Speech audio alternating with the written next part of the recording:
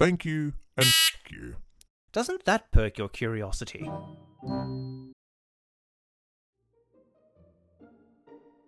Welcome to an episode of Is It My Cup of Tea, an occasional podcast about the creative endeavours being produced by myself, the drama merchant, and other fellow creatives.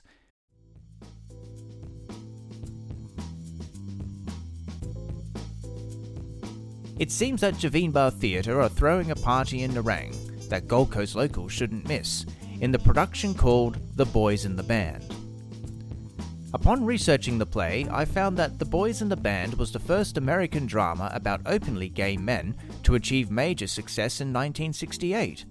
It was groundbreaking for its portrayal of gay life. In his Upper East Side apartment, Michael is throwing a birthday party for Harold, a self-avowed 32-year-old pockmarked Jew fairy, complete with a surprise gift.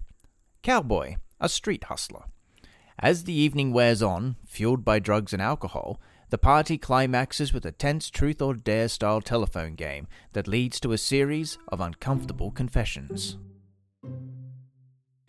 In an article I found written by Glenn Weldon from NPR.com, he mentions that Crowley's decision to centre a play on the lives of gay men in 1968 was an important one, and remains so in terms of media representation of marginalised groups.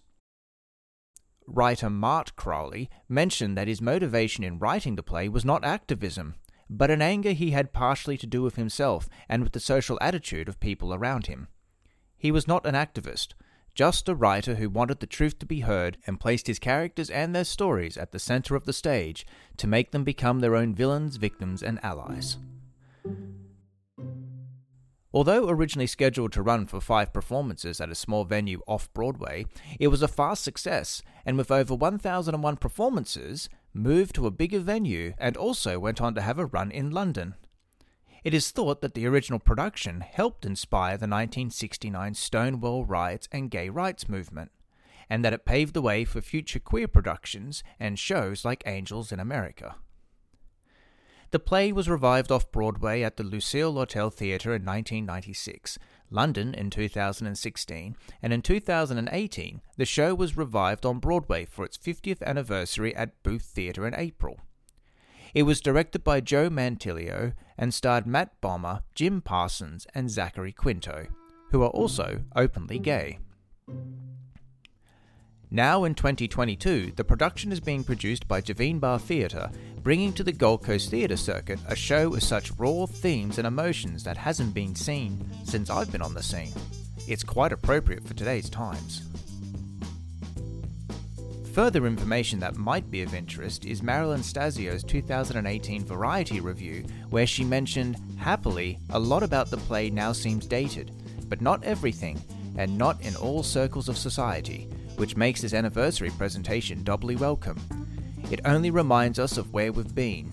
It also serves as a warning about whatever forms of social oppression are still here and yet to come. And in Matt Windman's article in amny.com, even if the play is dated and its shock value has worn off, as this crowd-pleasing revival demonstrates, it can still be a powerful piece of theatre. Other articles I've read have painted a picture that, as a whole, the show is a landmark comic drama that is an engaging and powerful piece of theatre that is as enjoyable as it is menacing. Hearing such words has definitely created interest in me seeing Javeenbah's take on this production before watching a Netflix movie to see if it's my cup of tea.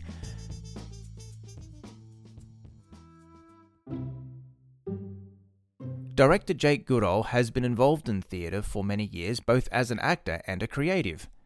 He was last seen on stage in Javeenbah's production of Ordinary Days as the fun-loving Warren, and has been involved with Javeenbah for many years now. This is Jake's directorial debut, and I caught a glimpse of the collaboration between him, his cast and his crew, and I must say that the script and performances were educative as well as entertaining. The cast of The Boys in the Band is a mixture of Gold Coast locals who are treading the boards for the first time and others coming back after years of doing nothing. They are Ricky Moss, Clay Carlaw, Beau Freigold, Anton King, Dylan Pereira, Jaspin Johnson, Mitchell Spence, Oscar Apps Perry, and Adam Hellier. Performances at Javeenbah Theatre begin on the 25th of March 2022 and runs until the 9th of April. Ticket prices are $25 an adult, $22 concession, and all tickets for opening night are $20. Javeenbah also has an early bird special on ticket pricing. You get $2 off every ticket up to 2 weeks before opening. So I would suggest booking now to take advantage of this offer and get ready for one interesting party to take place on the Gold Coast. If you would like to read the reviews written by Marilyn Stasio and Matt Winderman, along with other information about the show to help perk your curiosity in tasting this unique blend of tea, you can click on the links in this podcast. In my next episode, which I'll be releasing on Sunday, you'll hear me talk to Jake and his cast from The Boys in the Band. Until then, remember, an adventure begins with a cup of tea.